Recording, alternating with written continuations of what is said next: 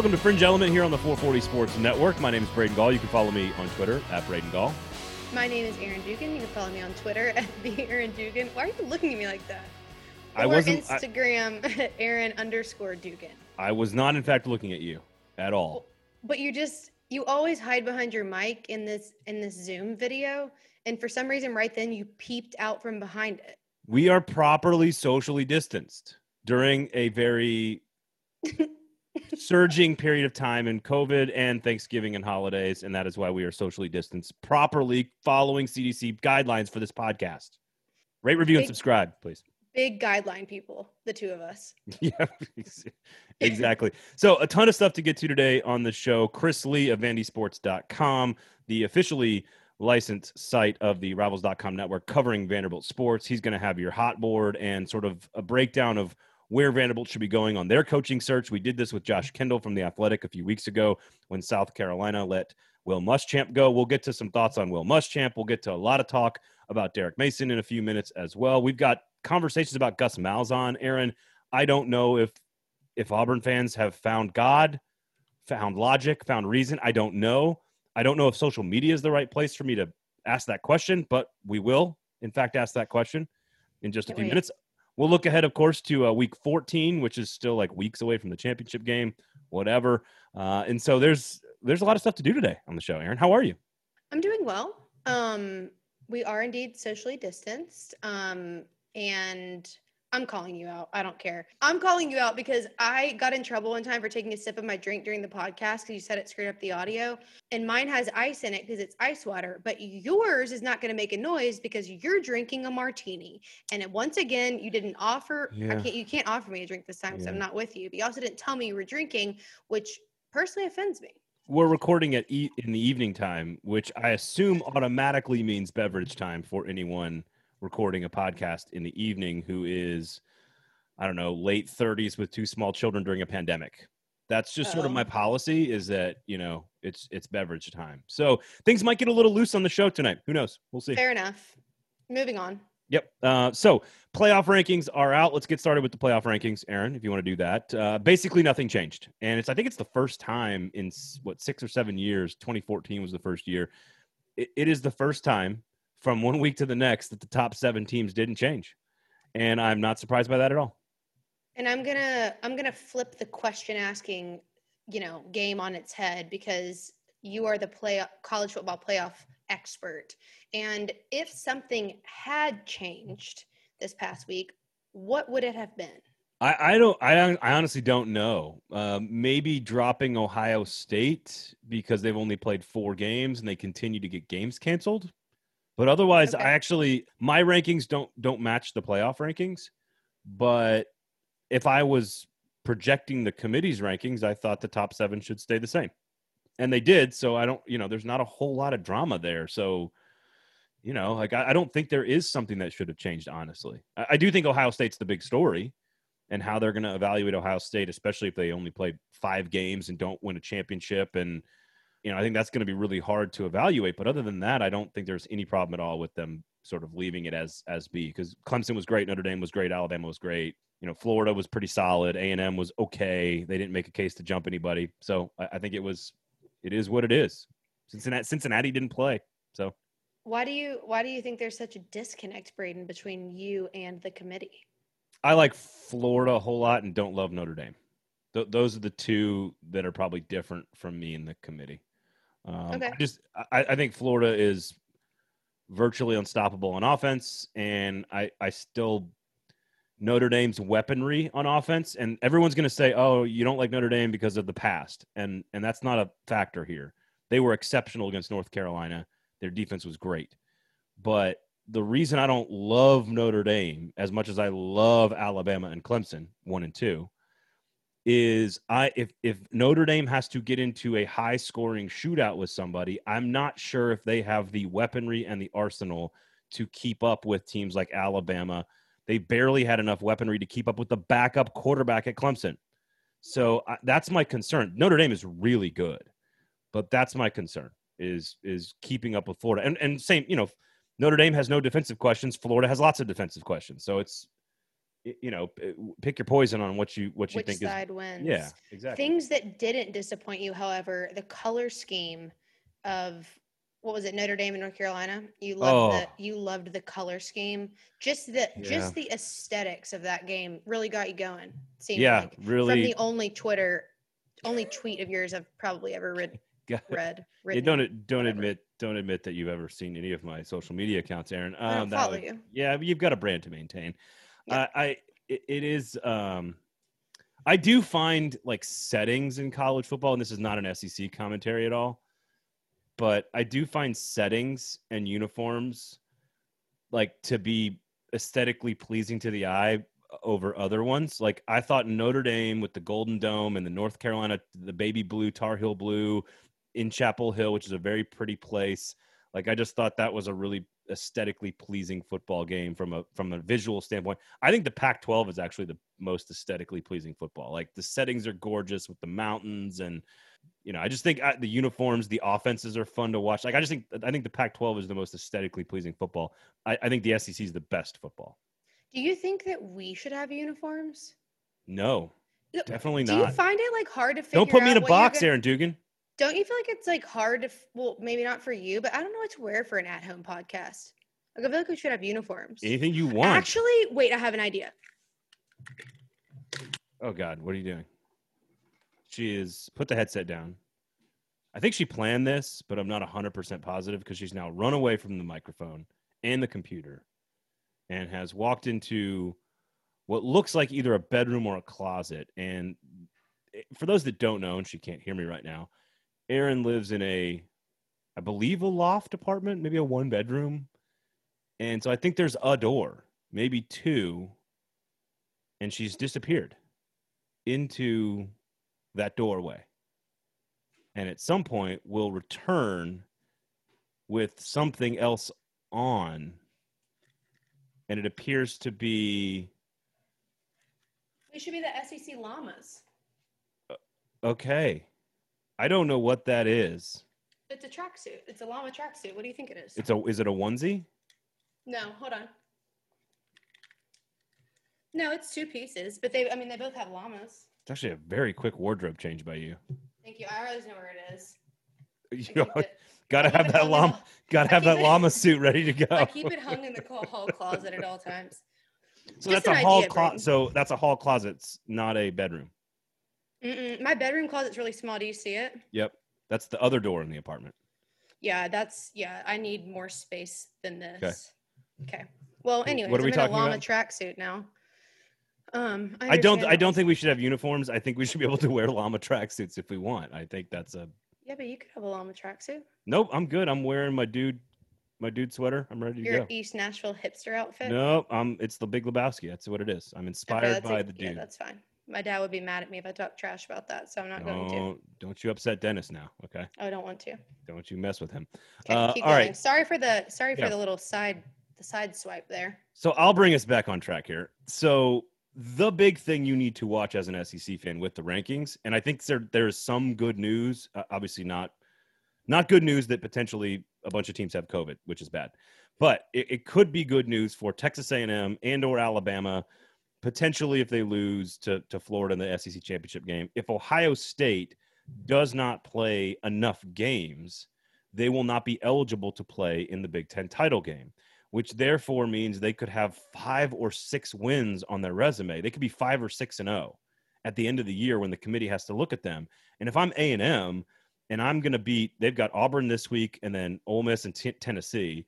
If I'm Alabama and I lose to Florida and I'm 9-1 or 10-1, if I'm a 1-loss SEC team, I'm looking at 5-0 Ohio State or 6-0 Ohio State. And I'm saying, what in the hell has that team proven in 5 Big Ten games that we haven't proven in 10 or 11 SEC games? So I think that's where SEC fans can say, we've got a chance here that Ohio State just might not be allowed to be eligible for, in the committee's minds potentially. That's tough because as a committee, they said from the jump that no matter how the season went, they were going to try to evaluate not based on number of games, correct? At a certain point, how do you really make that fair? Because if someone's been through, like you said, a 10-game SEC only schedule, how do you compare them to a 5-6 game, whatever it's going to end up being, I don't team in a different know. conference? I'm not sure you can do that in a fair way. So I understand also why SEC fans would be a little at odds with that. My answer to sort of everyone on all sides of this argument, no matter what happens and no matter who gets pissed off, because someone's going to get pissed off, my answer would be you signed up for all this, guys. Like this was the plan. And if you didn't think this was going to happen, you were walking around with your head in the sand for the last 9 months, because this was obviously going to happen. Games were going to get canceled. The season was going to limp to the finish. I hope that if Ohio State is worthy, that they get in. I want to see a team that's worthy get in. If they go 5-0 and don't have a win over anybody but Indiana, then I can see Florida or Alabama as a one-loss team, or Florida as a two-loss team, or A&M as a one-loss team being more worthy of playing in the playoff. That's all. Especially if Florida's 2 losses are to the current number 5 team and the current number 1. It'll be hard to convince the committee to put them in if you don't also put A&M in, right? If A&M has a better record and a head-to-head win, A&M's probably going to get in. But that and they don't have anyone left. Who's left on A&M's schedule? I don't have it in front of me. Auburn, Ole Miss, and Tennessee. So tough games that you have to go out and win that are good games, but not elite opponents. If Clemson gets knocked out by Notre Dame and they have 2 losses and Ohio State doesn't have enough games, that does open up 2 spots though. So in theory, we're making the case for the SEC to get 3 teams into the playoff is what we're talking about here. I don't think a 2-loss Florida gets in. Only because it's A&M. Man, that would suck for them. Yeah. I do. If they beat Alabama, they're in automatically. So if you're Florida, I don't. That's a big if. No, I don't think they win. But it works itself out, right? Like if you beat Alabama, you're in. If you lose to Alabama, you're probably out. And then A&M becomes the second place SEC team. So I think it does, in the committee's eyes at least, I think it's cleaner than people think. Yeah, that's probably fair. Interesting conversation, though. Things to talk about. Interesting tracksuit. Do you have anything else you would like to talk about with the committee? Georgia moved up from 9 to 8. They're the number 1 2-loss team. I don't know. Congratulations. Maybe. I'm sure they're basking in that. Georgia fans are a bit spicy right now. Are they spicy? Have they been coming at you? Well, they come at everybody because the media doesn't know what actually happened with JT Daniels. Nobody knows. Oh, yeah. Remember? I do. What an interesting day. Yeah, no. Right. I don't know what to tell them. Let's look at some coaching searches. Vanderbilt has fired their coach, Derek Mason, and you are obviously, we both are very close to the program, having lived in Nashville for a large chunk of time here. And I've been inside those walls. You've been inside those walls. And we both know that those walls need a new coat of paint. So I think there's a lot to discuss here. But just first, in your opinion, Aaron, if you were the coach being interviewed to take the Vanderbilt job, if you're one of those candidates, what are you asking Vanderbilt? What do you want to know about Vanderbilt to convince you to come coach at Vanderbilt? Ooh, we got to talk about Mason. So we'll go back to that. But this first, because I can't breeze over that. No, I don't want to. I think it's just overall backing of athletics. Not only how much do you care about the success of athletics, because at the end of the day, the university has to hit a certain number, in the the checkbook. You got to break even or make money or whatever they're trying to do. But at the end of the day, you have to know that they understand the importance of investing in athletics, not only just to say they did it, but also to understand the potential profit there and the potential value add for the student athletes as a part of a university who's trying to grow towards, more towards an Ivy League school than anything else. So do you understand the importance of athletics? Do you understand that investment on the front end, even though it may not get you to where you want to be on the books this year, is important? Because I think a big thing, it's going to be even more present this year, is it making us money? And right now, the investment that Vanderbilt has to make in athletics, not only facility wise, which is apparently, on the up and up, but also just in other ways, whether it's staffing, whether it's, campaigning, whether it's advertising, whatever it is, you have to understand that maybe that doesn't get you there this year financially on the books where you need to be, but it's important in the future because, social media advertising is important for recruiting. Recruiting is important for winning. Winning is important for fandom. Fandom is important for making money. There's a lot of factors. And I think that my question would be, do you understand that these investments now have long-term payout, and are you willing to take those? I think that's right.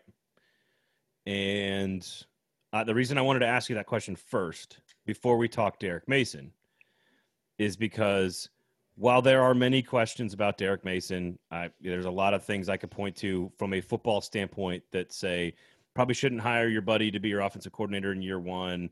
There's a lot of things that he did that I don't, I think it was okay for Vanderbilt to move on from Derek Mason. I don't think that was that big of a surprise, and I don't have a problem with it trying something different from him. He's had 6.5 years, and I think he's won 10 games in the SEC, 3 of them against Tennessee. But the reason I asked that question is because I also don't think it's fair to look at Derek Mason's resume at Vanderbilt and say, that's who you are. Because I don't think you can do that for any coach at Vanderbilt because of the reasons you just mentioned. I will be the biggest hopeful person and advocate that Candace, as a former student athlete, as someone who understands the way the university operates in conjunction with athletics, that she can be a good liaison between talking about the athletic director. Yeah, talking about the athletic director, Candace Lee, that she can be a good liaison between the university and between athletics because she knows she knows everyone, on the university side really well. She has a good relationship with them, which is why she is where she is. And then of course she has, every experience in athletics as a student athlete and now as the AD. So I hope that she can portray that. But you're right. It's hard. It is going to be really hard as of everything we've seen up to this point to judge a Vanderbilt football coach the way you judge anyone else, because there are some speed bumps, some tall ones you're being you have to jump over. You're being very kind. It's really hard. You've been inside facilities around the country. I've been inside facilities around the country. I've been to A&M. I've been to Tennessee. I've been, and we've been to Vanderbilt. And I don't know, like, is 30 years behind too harsh, or is it 20 years, or is it 15 years? The point being, I would look at the person interviewing me and I'd say, how much do you care about my success here? How much do you care? And I'm not talking about Candace Lee. I'm talking about the administration on the academic side at Vanderbilt. And that is, unfortunately, you and I live here, and so we know this story, and it's a broken record. For those that don't live in Nashville and aren't, don't hear this conversation all the time, the conversation is you have a $2 billion endowment, and when are you going to spend some of it on football? And I think that might be low. And right, exactly. And so I would look that number up. Yeah. That's the story, is like, when are you going to invest? And James Franklin put it in his contract when he took the job at Vanderbilt that he needed to have an indoor practice facility paid for, or else he got some bonuses or something along those lines. And Chris Lee will tell you more about this in a minute. But it's like the rest of the SEC doesn't have a problem putting their money where their mouth is. They may not win, but at least they're trying really hard. Right. Vanderbilt isn't trying really hard when it comes to spending money, and that's why it's hard to evaluate Derek Mason and other coaches. And it's why, if I'm one of the candidates, I'm asking those questions. That's totally fair. And as a candidate, you should ask all of those questions, because not only when we talk about this coaching search and we get into who is maybe a potential candidate for Vanderbilt, and a lot of people are like, okay, yeah, of course you would jump on this job. It's Power 5, it's whatever, but there are some contingencies, like you just mentioned, that are you going to support me? Can you set me up for success here? And unless the university makes big leaps to do that and to prove that, as a candidate, you have to be concerned. You need, and yes, we're behind. There's no secret about it. Any coach would tell you, I'll tell you, Candace would tell you, like, yeah, we were behind. They're trying to make moves in that direction, but we have a long way to go. I keep saying we, sorry. In writing. If I'm a coach, I want it in writing. I don't care what press release you put out. I don't care what plans you distribute to the newspapers and the radio guys. Get in writing in my contract. And timing. How soon? Right, exactly. Right. By the 3 years that it's taken you to build all this, am I fired again, or am I still coaching there? Did someone else benefit from that? Yeah, that's the question. And so I do think, again, I think Derek Mason, if you told me right now, I guess, he's not a coach anymore in the SEC, but if you told me my 4 and 2-year-old daughters need a place to stay for the afternoon while my wife and I go on a bender, and I need my coach I had to pick one of the 14 SEC coaches to babysit my children. Derek Mason is number one with a bullet on the list. So the quality of dude is not the problem. Nope. In an industry with a lot of slimy dudes, he's not the problem. Like, there are lots of fair criticisms of Derek Mason, the coach. There are not many fair criticisms of Derek Mason, the guy. So, but that's not how you're paid. You're not paid $4 million or $3 million to be a nice guy. So I have almost none of those from a person perspective, zero. Yeah. I mean, you know how I feel about him. He's especially with his trust of other people, his concern for others. A lot of times head coaches walk around, they have their little minions running around after them, at their every beck and call. They're not really invested in the person passing by them in the hallway. And that is not Derek Mason. He's stopping, being like, Dugan, what's up, in terms of, who they are as humans. And that's a testament to him. Everything trickles down. Well, I have, like you, because of being here in Nashville and covering college football, I've gotten to know Derek over the last few years. Got to talk to him every week, and he's at home with the wife and the family, listening to Marvin Gaye, having a nice dinner. He's doing just fine. He'll land on his feet somewhere as a defensive coordinator. But Vanderbilt, I'll let Chris Lee sort of explain a little bit more in detail about some of these guys, but it does feel like it's down to 4 candidates. Jeff Fisher, that's right, Jeff Fisher. Jamie Chadwell at Coastal Carolina, who is also in the mix at South Carolina, but it doesn't feel like Coastal Carolina is good enough for South Carolina. They look down on Myrtle Beach. Too much Myrtle Beach on Jamie Chadwell, apparently, for South Carolina. I look like I'm dressed in Myrtle Beach right now. Let's take a second. That's the official Myrtle Beach attire. I should put the hood up. I feel like it would be right. You probably should. So Chadwell's a big candidate. Will Healy at Charlotte, who is a guy that I will say deserves an opportunity everywhere. And Clark Lee, of course, the defensive coordinator at Notre Dame, who is a Vanderbilt alumni, who unfortunately for him, he might be a great coach. Unfortunately for him, I just think is way too much exactly like Derek Mason. He's a smart guy, defensive coordinator at a smart guy school on a top 10 program at an academic school without any head coaching experience. And I just think that's not going to look good with You're saying he's too alumni. Smart? Yeah, well, it's a smart kid school. You see him, Stanford, Notre Dame. Oh, I know. Top 10. Vanderbilt also cares about that deeply. And it's something I meant to bring up before we moved on to the candidates, but it sounds like we're saying a lot of negative stuff about Vanderbilt. And while it's true we need to see Vanderbilt commit resources, what also is true is there is a shit ton of stuff to sell about Vanderbilt to recruits and to people. Yes. Like, Nashville's a great city. There's better recruiting talent in this area of the country than anyone realizes in Tennessee. Academics sell big time with the parents of the recruits. Like, there's a lot to sell about Vanderbilt. And I've talked to a few coaches, Aaron, all of whom would be interested in the job if offered. Mm-hmm.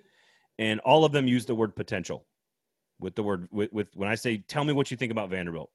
And a lot of people use the word potential. And so that's why we talk about Vanderbilt with, man, if you guys just committed some resources and made a substantial investment, we might actually learn what the ceiling could be for Vanderbilt. We don't know what it is right now. I'm glad you said that, and this will be very brief, but because I would like to take this second to say that their investment academically and from a student athlete development perspective and for job opportunities, they are pouring into everyone, including the student athletes. The main thing that needs to happen is on a physical front. It's facilities, it's that kind of thing. It's not the investment in these kids as athletes. That from student athlete development and everything in between that is there. It's physically, can you make this what it needs to be? So I don't think that delineation is probably made enough. Vanderbilt's biggest problem is Vanderbilt. Like that's it. Like, it's not more complicated than that. If they got out of their own way and just wrote a big check for football, they would find themselves with, and I actually think Vanderbilt's in a really good spot here with a lot of really good coaches. Will Healy's the guy I would hire. I would hire Will Healy. He grew up a Vanderbilt fan. Why do we keep agreeing on shit? He grew up a Vanderbilt fan. He's from Chattanooga. He went, Austin Peay is in Clarksville, which is just north of the city, which is one of the worst programs in all of college football, and he turned them into a winner. He's James Franklin without any baggage. He's a young, vibrant personality guy with a lot of culture that he creates out of thin air. He's a winner. I would hire him at South Carolina. I would hire him at Vanderbilt. I would hire him. If I'm a Tennessee fan and I'm trying to fire Jeremy Pruitt in 2 years, I would hire Will Healy. He's going to have Will Healy seems to have an air of transparency, which is going to be really important because there may not be as many donors at Vanderbilt, but there are some really big ones, maybe not strength in numbers of how many people, but strength and potential to give of a few. And if you can just be transparent with the people who are investing in that program and create a vision, execute on it, get people on your side, and then just give people something to cling to, because there's a lot of sometimes things at Vanderbilt don't always feel that transparent. And I don't think that's on purpose all the time, but it happens. So with donors, it's especially important to be able to create a vision and, actually execute it. And I think he's the guy because he has that air of humanity that it's not all coach speak with him. No, and he's young and connected to the athletes, and again, very inexperienced, very unproven, but culture. He builds culture, but he's the young culture builder. There's a lot of really good older guys that can build culture too. I do think Clark Lee is going to be the guy though that gets hired. You do? I do. I just don't think they'll. I think they will interview Will Healy. They will talk to him. They will love him, and they'll be like, "You're just not ready yet," which is like so Vanderbilt. They did it with James Franklin, but you know who made that call, right? I do. That was That was David Williams, and so he's all right. Who has a lot of similar values. That's and true. Stubbornness is Candace Lee and David Williams. They're that is true. David Williams, the former athletic director for Vanderbilt, of course, who passed away recently. So, all right, that's enough Vanderbilt. A lot of Vanderbilt. Yeah, wow. Dude, look how much Vanderbilt you got on the show. So much Vanderbilt. Yes. All the Commodore, just everywhere. All right, so let's talk South Carolina real quickly before we get to Auburn, because I think Auburn, and then we're going to hear from Chris Lee from Vandy Sports. He's going to give you more insight into Vanderbilt. Then we're going to look, of course, at week 14, I believe. I'm losing track of all the big games that are coming up. A&M at Auburn, Tennessee and Florida, Alabama, LSU, a lot of good games coming up. So we'll get to all that in just a few minutes. But South Carolina, it looks like Shane Beamer is your favorite in the clubhouse right now. We're taping this on Tuesday evening. He is the assistant head coach, offensive guy for Oklahoma, which I have some questions about because Lincoln Riley is the mastermind at Oklahoma. He was on the South Carolina coaching staff from 2007 to 2010, I believe, born in Charleston, son of Frank Beamer, the great coach at Virginia Tech. So a lot of boxes that he checks. It's just very uninspiring to me. Billy Napier at Louisiana is still in the mix. Jimmy Chadwell apparently interviewed, but is not a candidate. As far as the top level guys go, it appears that Ray Tanner, the athletic director, has won, and that Hugh Freeze will not be a part of the conversation because we know he does not want to hire Hugh Freeze. We know the president would hire Hugh Freeze, but not the athletic director. So it does feel like Scott Satterfield, also the head coach at Louisville, which I think is a great testament to South Carolina, that he's even interested in taking the job at South Carolina. If you end up with Scott Satterfield, I think you're doing great work. If you get Billy Napier, I think you've done great work. If you end up with Shane Beamer, I just don't know. He's unproven, never been a head coach. I don't know. When you look at Shane Beamer's resume, the thing that most stands out to me is how many different places he's been in the SEC. So he has seen a lot. Was he at Georgia at one point? Tennessee? I don't remember where he was in the rankings. Grad assistant, or I guess he was a grad assistant for Tennessee. But he's kind of made his rounds in the SEC, but you're right about it, from a head coaching perspective, he doesn't have that. And is South Carolina willing to make that risk on someone who has not been a head coach. So your overall vote, what would it be? Would it be Scott Satterfield? If you can lure him away from a Power 5 school in the ACC, that's probably a top half school in the ACC, like from a program standpoint, I would consider that a huge victory if I'm South Carolina. He did a great job at Appalachian State. That's right up the road from Columbia. I think that's a great. I think we know Billy Napier wants the job at Louisiana, and so I think you could do a lot worse than those two guys. I would vote for both of them over Shane Beamer. But again, that doesn't mean that Shane Beamer's not a high. What do you think about Ray Tanner hosting a Zoom meeting for 80 of the team's lettermans to all give their input about the position? Do you think that's valuable if and only if you take their advice? Because if you have them all on Zoom and you're like, thanks for being here, guys. This was a PR stunt. We're not listening to any of that. You're going to go in the opposite direction. Yeah, I think if you do small group setting, it feels more legitimate. And it feels more, like you said, it's less PR stunty. If you do it in if you had like an 8 or 10 person Zoom and you had a lot of big time former players, make statements and have commentary, and then it appears at least that you're trying to make sure that you care about what they say, then it's less PR stunty. Is that a word? It is now. There's just 0% chance that you've heard anything meaningful when you have 80 people on a Zoom. That's why it feels like it lacks genuine nature to me. Yeah. But I don't know. Who do you want at South Carolina? Who do you want to see outside of Hugh Freeze? I mean, the fact that you even brought that up. If I'm them, I want Scott Satterfield or Jamie Chadwell. But I will say I know more about Jamie Chadwell than Scott Satterfield, but I cannot disagree with you in the sense that I feel like they might be a little bratty about Myrtle Beach. Hire a guy who's 9-0. You can do a lot worse. It's true. I think they have some good options.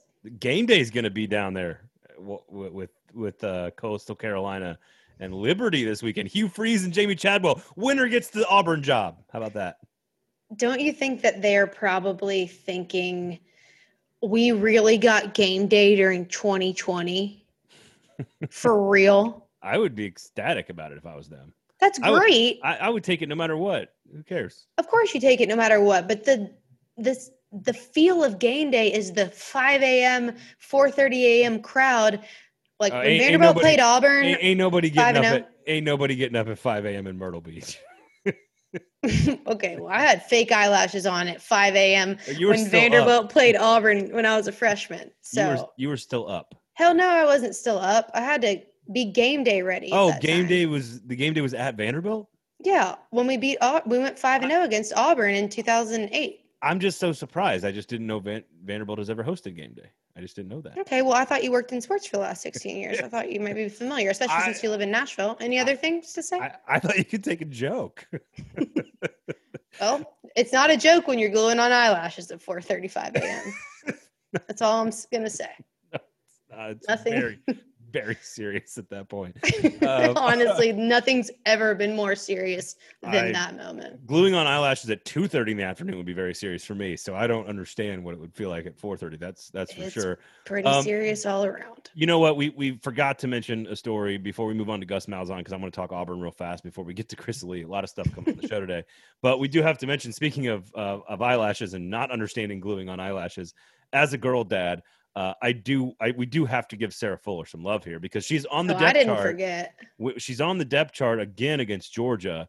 And I guess my take, Aaron, you've got way more room to speak on this than I do. My take is I just don't care what anybody has to say. I just don't care. I don't care what you thought the motivations were. I don't care what you think the reasons were. I don't care what happened in practice. I just actually don't care. I don't care about any of it. It meant a lot to my 4-year-old daughter. And that's it. It's not more complicated than that for me. She was ecstatic to watch it. asks me all the time, watching sporting events all the time, Daddy, where are all the girls? And I don't have good answers for her. And I could show her, like, I'm not even kidding. We watched the Packers-Bears game on Sunday night. If the Packers are on, I'm going to try to brainwash her. So the Packers are on, and I gave her a few minutes, and she looks at me within 30 seconds, and she goes, "Where's the girl from earlier?" And like, I was like, "No, she plays for Vanderbilt." And that's a moment where if you're a Vanderbilt grad, you're going, no. Like, my team just got in that person's conversation with their daughter because that's where she plays. She plays at Vanderbilt. So you can't care about those people, because here's the thing. If it had been any other given year, no COVID, team wins the SEC championship, your kicker's not performing that well, and you act like you're going to put in a female soccer player because you want to and think that's a good move, that's a PR stunt. When you are actually immersed in COVID and the way that this went down, people can say it's a PR stunt if they want to. I guarantee you, and Darren Ambrose, our Vanderbilt's head soccer coach, said this. If we had had a men's soccer team, they would have been first on the list, which I was really good friends with a club soccer player at Vanderbilt when we were having some, lacking on special teams when I was in school. And that's the first place Vanderbilt football went. And it was Derek. Well, it was probably the very end of the James Franklin era. And he was still there when Derek Mason. So I can't remember which one it fell under. But they went to men's club soccer first. And that's what they would have done in this case if we had a soccer team. If we had an active men's club soccer team, they thought someone was a candidate. I think this is the best scenario that this could have happened in because it was the realest. And if you want to hate on it and you say it's not real, that's fine. But I will say that I've tried to get Derek Mason when I was, doing video production to do a lot of things to put him in the spotlight, to make him look good. I'm begging him, like, Coach, will you do this? Coach, will you be in this intro video shoot? And he's like, no, Dugan, I don't want to do that. It's not about that for him. There are some marketing minded coaches. I just don't think that was what he was doing. And I'm thankful because as a female, you want someone to do that when it actually matters. You don't want a sympathy card. You want it to really make a difference, or at least have the potential to. So I'm thankful that this happened in an opportunity that was the closest to really being a need. And hopefully it really was. What's interesting is I have no issues with a woman saying, I want it to be real. I don't want it to be a publicity stunt. I don't want to hear a man say that. Like, if a man says that, I don't give a shit. If you say it, I care. And I'm like, you know what? That makes sense. I agree with you. I'm glad that it mattered. I'm glad that it was the result of, again, I personally don't care because my daughter is what matters to me. Yep. Your opinion matters to me. I don't care what dudes are saying, because if you have a problem, and here's the other issue. This was a kickoff, executed well and I don't mean to be rude here, but in a blowout in a meaningless football game. Like, I'm not trying to be rude, but it was 41-0. Okay. And if you've got a problem, if that's what's keeping you up at night, then I think you are sort of the problem. Which is exactly what Mike Wright tweeted out right before the game. The freshman backup quarterback at Vanderbilt tweeted out, we're excited to have Sarah on the team. This is, not exact quote. We're excited to have Sarah on the team. Paraphrasing. She's here to help us win. If you have an issue with that, maybe you should look in the mirror, something to that extent, which those, especially the younger guys on the team, really have her back. And I'm thankful that, the guys on the up and up at Vanderbilt are people that are open-minded enough to not only embrace it, but also defend it when they feel like people are coming to attack her. Which, you know what? They should do an open tryout with all the guys that are blasting her on Twitter, and they should all come in and see who kicks a better field goal, the Twitter trolls or Sarah Fuller. Well, it's 100% Sarah Fuller. I understand, like, an athlete on the football team who thinks he can do better, maybe getting a chance to try out. Okay, yeah. Fine. But, like, the guy on the keyboard warrior who could not get a football 15 yards down the field because he weighs 3.5 spins and he writes for some dog shit website. Like that's a different story. All right. And that's a weight joke, and I'm sorry. You've made 2 of those. I'm sorry. Lately. If you're 3-4 bills, you shouldn't be asking questions about athletic ability of people. Sometimes when I laugh really hard, the vein in my forehead like comes out. It sounds like a personal problem. It definitely is. It's someone else's issue. Let's keep going. All right. Gus Malzahn, Auburn Tigers. Before we get to Chris Lee from VandySports.com, he got destroyed by Steve Sarkisian without even Nick Saban being around. And in the Iron Bowl, it was not close. Auburn got destroyed. There's no question about that. He is now 3-5, Gus Malzahn, against Alabama, which is 2 more wins against Nick Saban in Alabama than every other head coach in the SEC combined.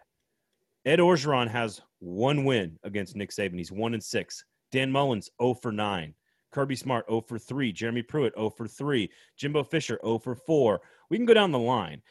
I'm not suggesting that every single Auburn fan should decide on Gus Malzahn based on 1 game, but I have been led to believe my entire career that you could go – I've literally heard an Auburn fan tell me this for 15 years. They call into shows and they tweet me and they go, well, Braden, we go 0-11, but we beat Bama. It's fine, man. And I'm going – and I got so much heat on – because I put out that stat on Twitter on Saturday, Aaron, and Auburn fans came back at me so hard with it's not about Alabama. He's how he's coaching against LSU and A&M and Georgia and all the other rivals, and they're not good enough and blah, blah, blah, blah.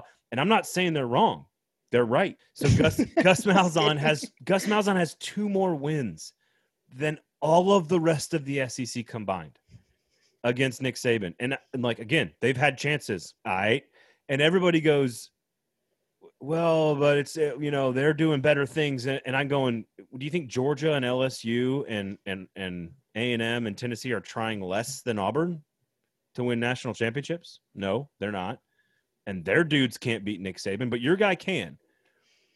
I guess my only question, I'm kind of rambling here. The only question I have is, have we reached a point where Auburn fans have sort of been like Sabanized into actually being logical and reasonable about their team? Because they're right.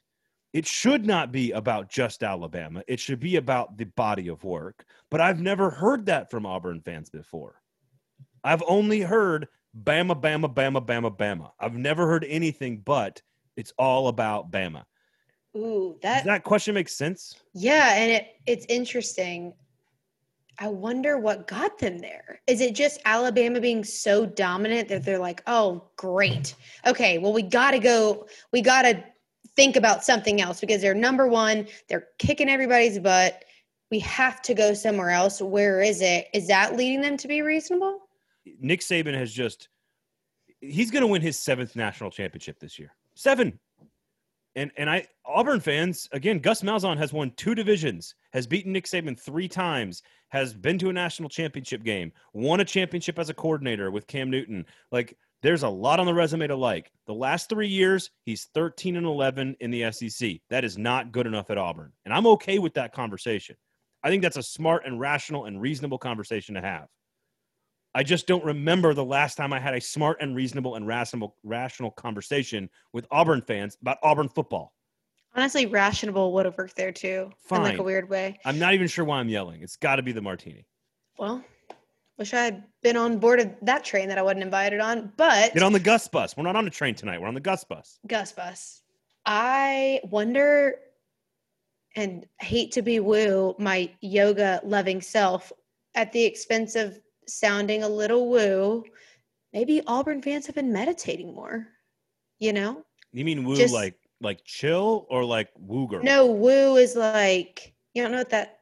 Dude, like I'm woo? 38 with 2 kids. What the hell does I don't woo mean? necessarily know that if it's age discriminatory, this term. However, I will tell you, hate to digress here. When you say ping, I'll ping you when I'm ready for the Zoom meeting. No one my age says that. Like but ping is not a thing? No, it's like saying you have a deck. It's a PowerPoint. Anyways. Well, maybe if you showed up on time once in a while. Don't even start with me today. I haven't even slept, so don't go there. Wait, so what the hell does woo mean? What does that mean? Woo is like the yogi kind of holistic, meditative, like Okay. So like organic or crunchy or granola or. I don't know. It's not so Colorado. Like Zen. Zen. Like me, you're like, you go to yoga, like I'm drinking a green juice, whatever. That's woo. Some kombucha. I don't like that. I don't like the texture, but Sponsor the yes, show. same. So maybe how did we get here? Maybe they're just meditating and they've come to this like weird realization that we just need to focus inward. I would assume watching your arch in-state rival win six national championships this year would drive you to look inward. You have no other choice. I really do think that that's appropriate. Now, I still think trying to come up with a new word for Zen because it sounds like 1999 is stupid, but whatever. I agree. I think that I was honestly, Aaron, I was honestly shocked at the reaction I got from Auburn fans saying, hang on, it's not all about Alabama. It's about the whole big picture. And I was going, what the fuck? Have you ever been pleasantly surprised about Auburn and or Alabama fans talking about each other? There was a few like, you dumbasses. I mean, but I mean, like, it didn't feel very woo. Majority minority in this case. Like, yes, that's off the beaten path of how Alabama and Auburn fans talk about each other. You had to be shocked. They were being very unwoo. That's all I know. It was very unwoo. No, that is woo. The dog cussing me and being disrespectful. Oh, those rude. people. Oh, you mean the outliers? I thought you were talking about. No, they were all like that, but they were all. Here's the thing. This is what I'm saying. It was very Auburn because they were crazy and pissed off and angry because they just gotten smoked by Alabama in the Iron Bowl. But they were all kind of right. Right, but they were all like, no, it's about the big picture. It was very. This is what I'm saying. It was so. I did not know what to do with myself. I was looking at Twitter, going like, how am I supposed to respond to this person? Wow. Did you? I love college football, so I want to talk to the fans and I want to be a part of the conversation and let's see what they're thinking. And so then I put stuff out into the ether and I don't use the mute button. I don't, I'm a never blocker. What's the mute button? I'm a never blocker. I'm a never muter. Oh, you just say people mute people on Twitter? Yeah, I don't do any of that stuff. I give me all the cesspool. Give me the sewers of the Twitter. I want to bathe in the Twitter sewers. That's kind of your vibe. But I was just kind of taken aback by, genuinely angry, pissed off Auburn fans, but making sense pissed off, angry Auburn fans. And that makes no sense. You know what I'm saying? Mic drop. Yep, I do. You know what I'm saying? Okay. All right. With that being said, I don't. Have we talked for a long time? Yes, very long time. I don't think you should fire Gus Malzahn, but I think they probably are going to try. That's how this ends. All I'm going to say is I wouldn't right now. I agree with you. We've got all the games of Week 14 coming up in just a few minutes. We're going to do all of that and dive into all those games and take a look at Week 14, whatever the hell it could look like. But coming up next, Chris Lee from VandySports.com with a thorough breakdown of the coaching search for the Vanderbilt Commodores right here on Fringe Element 440 Sports Network.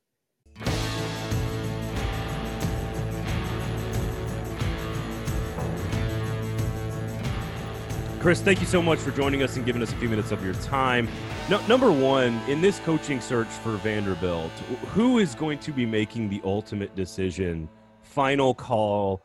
The names are on the desk. Who is there a singular person that's going to make this call, or is it a group?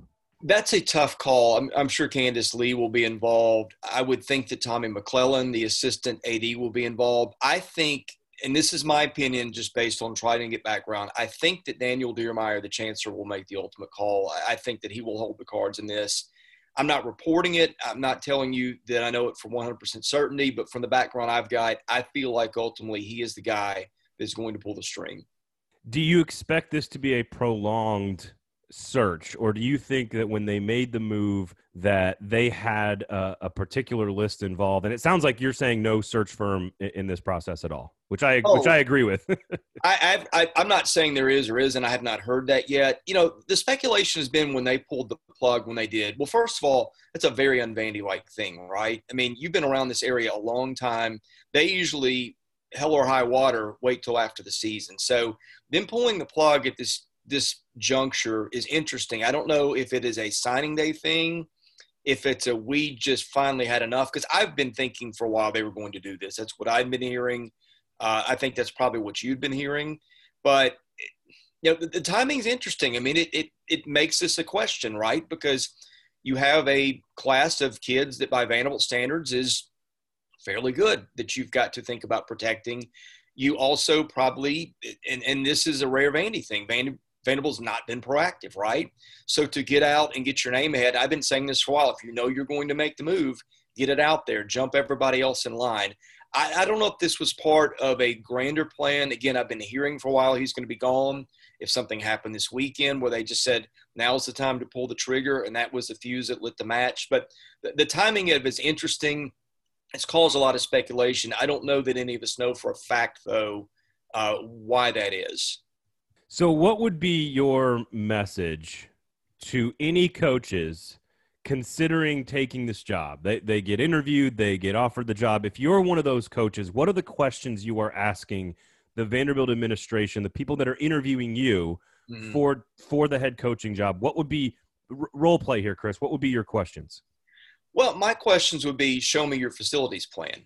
Give me timelines, give me amounts, show me what that's going to look like. Make me a promise, either announce it and get it out there or write something in my contract. And I think that James Franklin did this with the indoor practice facility, where I think he said, by X amount of date, if it's not X far along, then I get this amount of a bonus. Something along those lines. I don't know exactly how I would structure it, but I'd want to know answers there.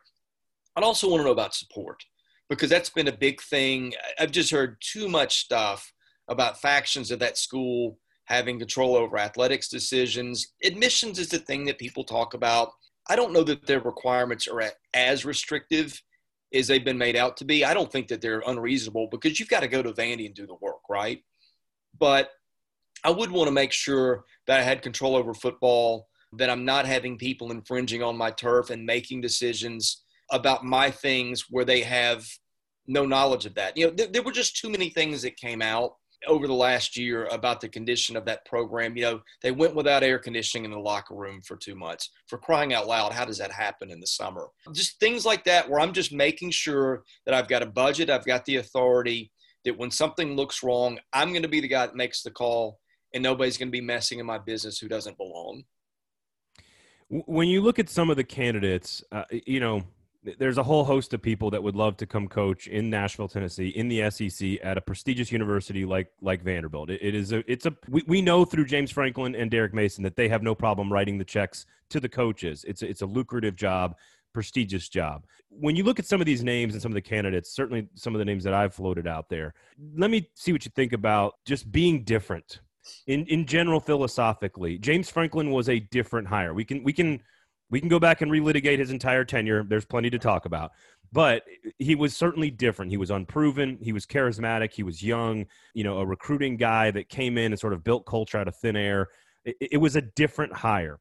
How do you feel about the word different when I attach it to the Vanderbilt coaching search? Is that the direction you feel like this program should go?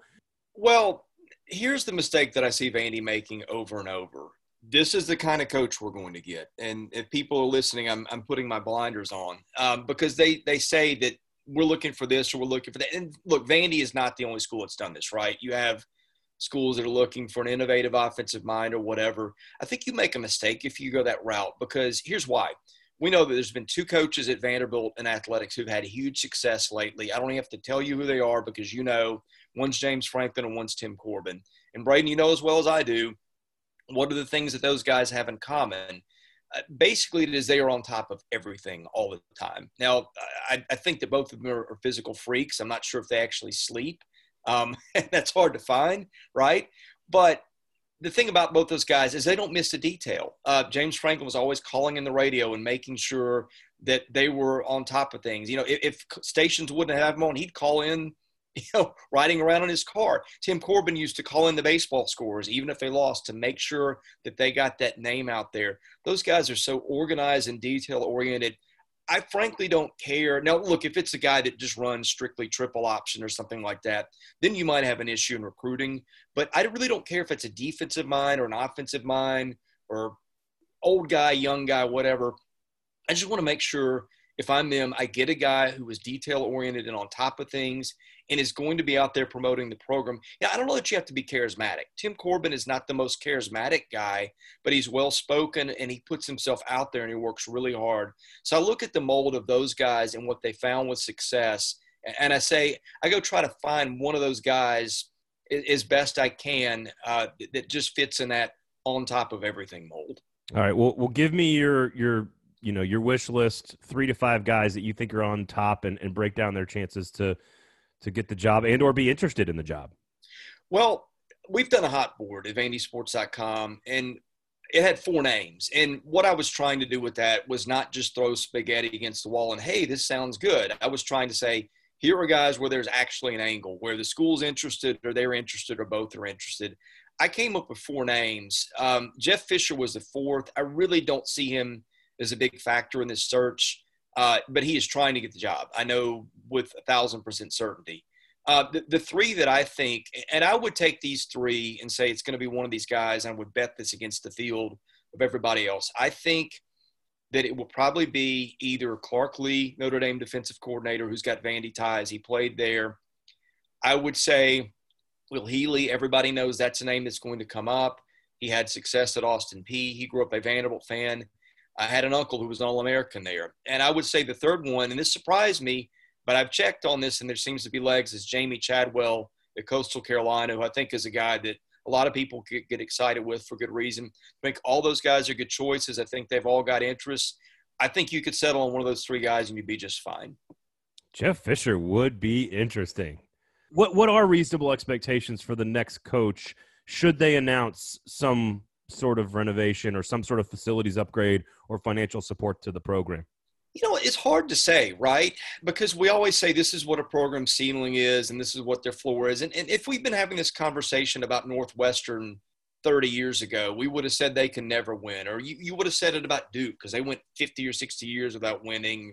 If you said Boise State 30 years ago, you'd have been laughed out of the room, right? I always say it's hard for me to determine a ceiling. And I think it's particularly hard with Vanderbilt because let's be honest, they haven't tried, right?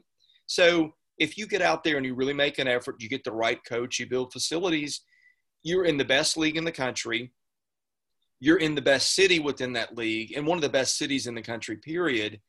And frankly, a lot of people don't see the school as a detriment. Yes, you might not be able to get in some kids that are going to get in at Florida and Georgia, but that degree sells parents, man. And if you're winning football games, I remember they had a particularly highly regarded kid who had some ties to the school who wound up at Alabama a few years ago that they had an in on, but ultimately kids don't like to lose football games. They don't care if your education is number 1 or number 10. They'll go get a degree somewhere else. They'll play in the NFL. They'll market themselves. They'll be fine.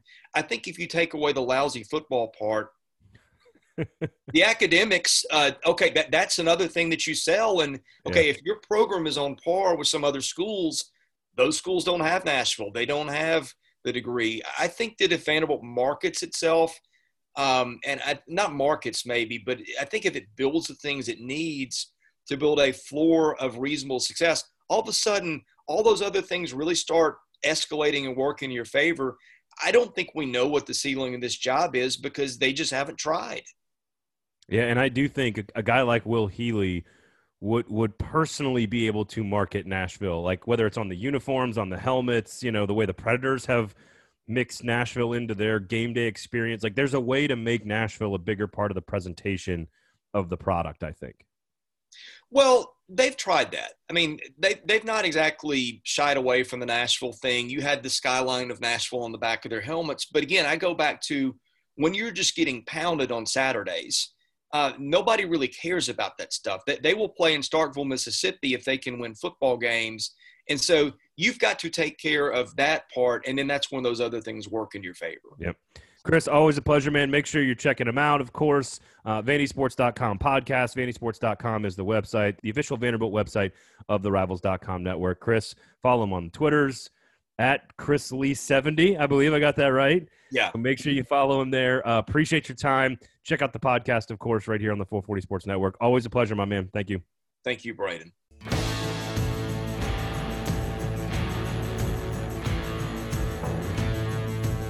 That was Chris Lee from VandySports.com. Special thanks for him giving us a few minutes of his time. There's very few people, Aaron. I know you're very well connected. I feel like I'm pretty well connected, but there's very few people in the Vanderbilt world that are more connected than Chris. So that's about as good insight into what's going on West End, which is an area of Nashville, that you will ever get. We'll take a look at some of the Week 14 games. A&M at Auburn, huge game for the Aggies, of course. I don't want to call it a bad game against LSU. But it certainly, they scored 13 points on offense. They needed a pick 6 to make it look better than it was. Sloppy game by Kellen Mond. This is one of those games, like Auburn's good enough to beat you on any given moment. But A&M, this is one of those games. You got a committee to think about. You got beauty points to think about, style points. You've got to win every game, and you've got to look really good doing it. And this is probably the best game left on the schedule. So you're going to have to go on the road and handle your business against Auburn and do it convincingly. Don't you dare edit that out. You were burping, weren't you? It was an internal burp. I'm very good at burping on the air. I've been doing it for a long time. All I'm going to say is, and you better leave this in, is that you get to edit it and I don't. Fair enough. So I would definitely leave that in. Fair enough. Auburn's hurt, though. They're missing some people, which could pose a problem. On the O-line, at least one, maybe some running backs are out, one or more. I can't remember exactly where they are on there, but they're going to be hurting on offense a little bit more than they otherwise would be. To me, Texas A&M, they'll pull it out, but you're right about the beauty points. And also, to me, Florida is on the symbolic up and up in the college football playoff committee's mind. And to me, A&M's holding on and Florida's moving up. They're kind of more the Cinderella story, which that shouldn't matter. But I think A&M has to really win with a purpose to hold that spot because Florida's on their tail. Of all the teams in the top 6 last week, the one that looked, quote unquote, looked the worst in their game was not even close, was Texas A&M. Mm-hmm. It wasn't even close. I mean, Florida, 3.5 touchdown victory, Clemson, Notre Dame, all these teams dominated, Alabama. The one that didn't was A&M. And so when you're in a horse race like that, you got to be good. Alabama at LSU, a 30-point favorite. That's unlike anything I've ever seen. And I just feel bad for LSU. And I feel bad for the game.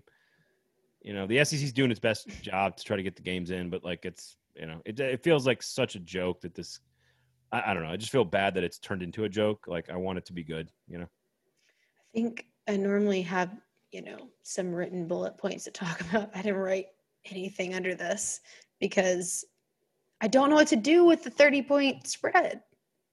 You're like, how did we get here from last year? I don't know. Oh, I've got a few ideas. I mean, we know, but it's hard to really elaborate on it because you're exactly what you just said. You're sad for the game. Yeah. And there's no reason rehashing the last 9 months of our lives. All right. Alabama big, I guess. Florida at Tennessee. Tennessee's got the Rona this week as well. A couple guys tested positive after the Auburn game. They've had a bunch of players contact traced into quarantine. They may be missing a quarterback. This is one of those moments where Florida is surging. Tennessee is reeling. They got a kid kicked off the team this week because of some off the field issues. They're losing recruits. Like this is not a good run for Jeremy Pruitt the last few weeks. It's not. And on that same front, his press conferences lately have all sounded the same.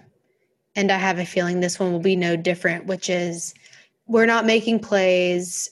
When people are talking about, because I've watched a couple of his press conferences today, dork alert. He never changes. Like his voice is just like Wednesdays and Thursdays and Fridays and Tuesdays. We're going to do a press conference. It's the same. His voice inflection, which I can actually appreciate that he's just like even keel all the time. If that's the way he coaches, then I like that. If that's the way he recruits, I like that. If that's the way he talks all the time, I like that. But we've also seen him kick a whiteboard on the sidelines. That's horrible. Yeah, he's just like, Garantano gives us the best chance to win. We're not making plays. That's on me. Like it's the same press conference. Everything's the same. And I think that's part of the reason why Tennessee fans are really frustrated because you're not getting anything new. Kind of feels like a lack of transparency. I'm not sure if it really is or if he just really likes those same 3 sentences. But maybe you get to see Harrison Bailey, which would probably excite people a little bit more than not exciting them at all. Probably. I don't know. Side note here on Kyle Pitts. I also vote for the Biletnikoff Award, the best wide receiver in America, and Kyle Pitts was on the list. He is a tight end, but he was on the list. And so if you put him on the list, I feel obligated to vote for people that are on the list. So I voted for Kyle Pitts, number 1. Now you're only in the semifinal round right now, so you fill out like 10 guys. But like Elijah Moore's on there, Devonta Smith, a bunch of SEC guys. I just think if Kyle Pitts is on the list, then I have to vote for him if I think he's the best, right? But he's a tight end, which is also the John Mackey Award, which is a different award. So was I wrong for voting for him? Do you get to vote in that too? I do not, actually. Oh, so maybe you should just vote for him this time. You know what you should also vote for him for? This is supposed to be a joke. If you get it, I'm going to laugh. Who should take Aaron to prom? Yes! Well, I was going to say prom king, but same thing. I'll give it to you.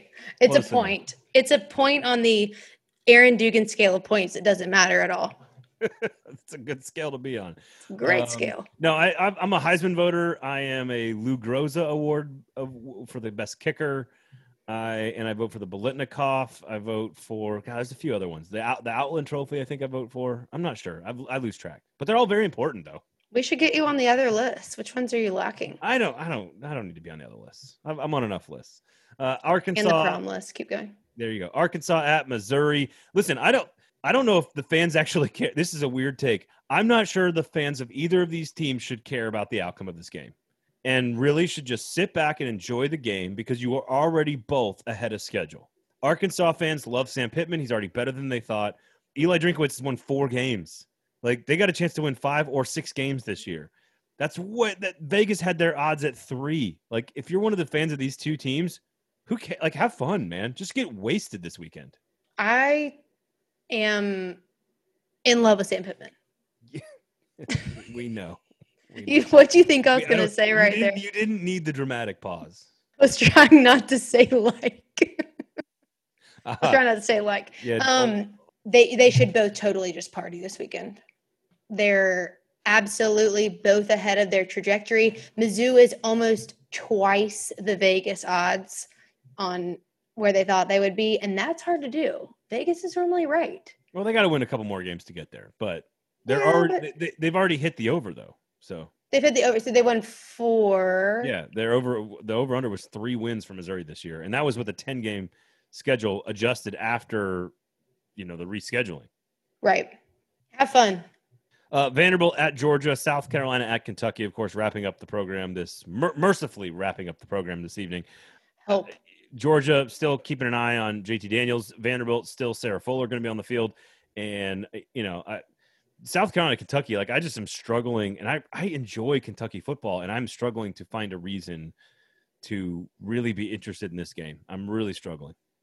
Brad, I don't know. This is off the record, but I don't know if I have a lot to say about this game. I feel like it's at the end of my notes. I didn't really write anything down. I don't know what to say. You didn't write anything down for the Alabama-LSU game. Yeah, but I didn't need to. True, but you're leaving this all in, I can tell. Of course I am. We're having a conversation about these games. I don't know. I'm glad this is at the very end because I have nothing to say about this game, quite literally.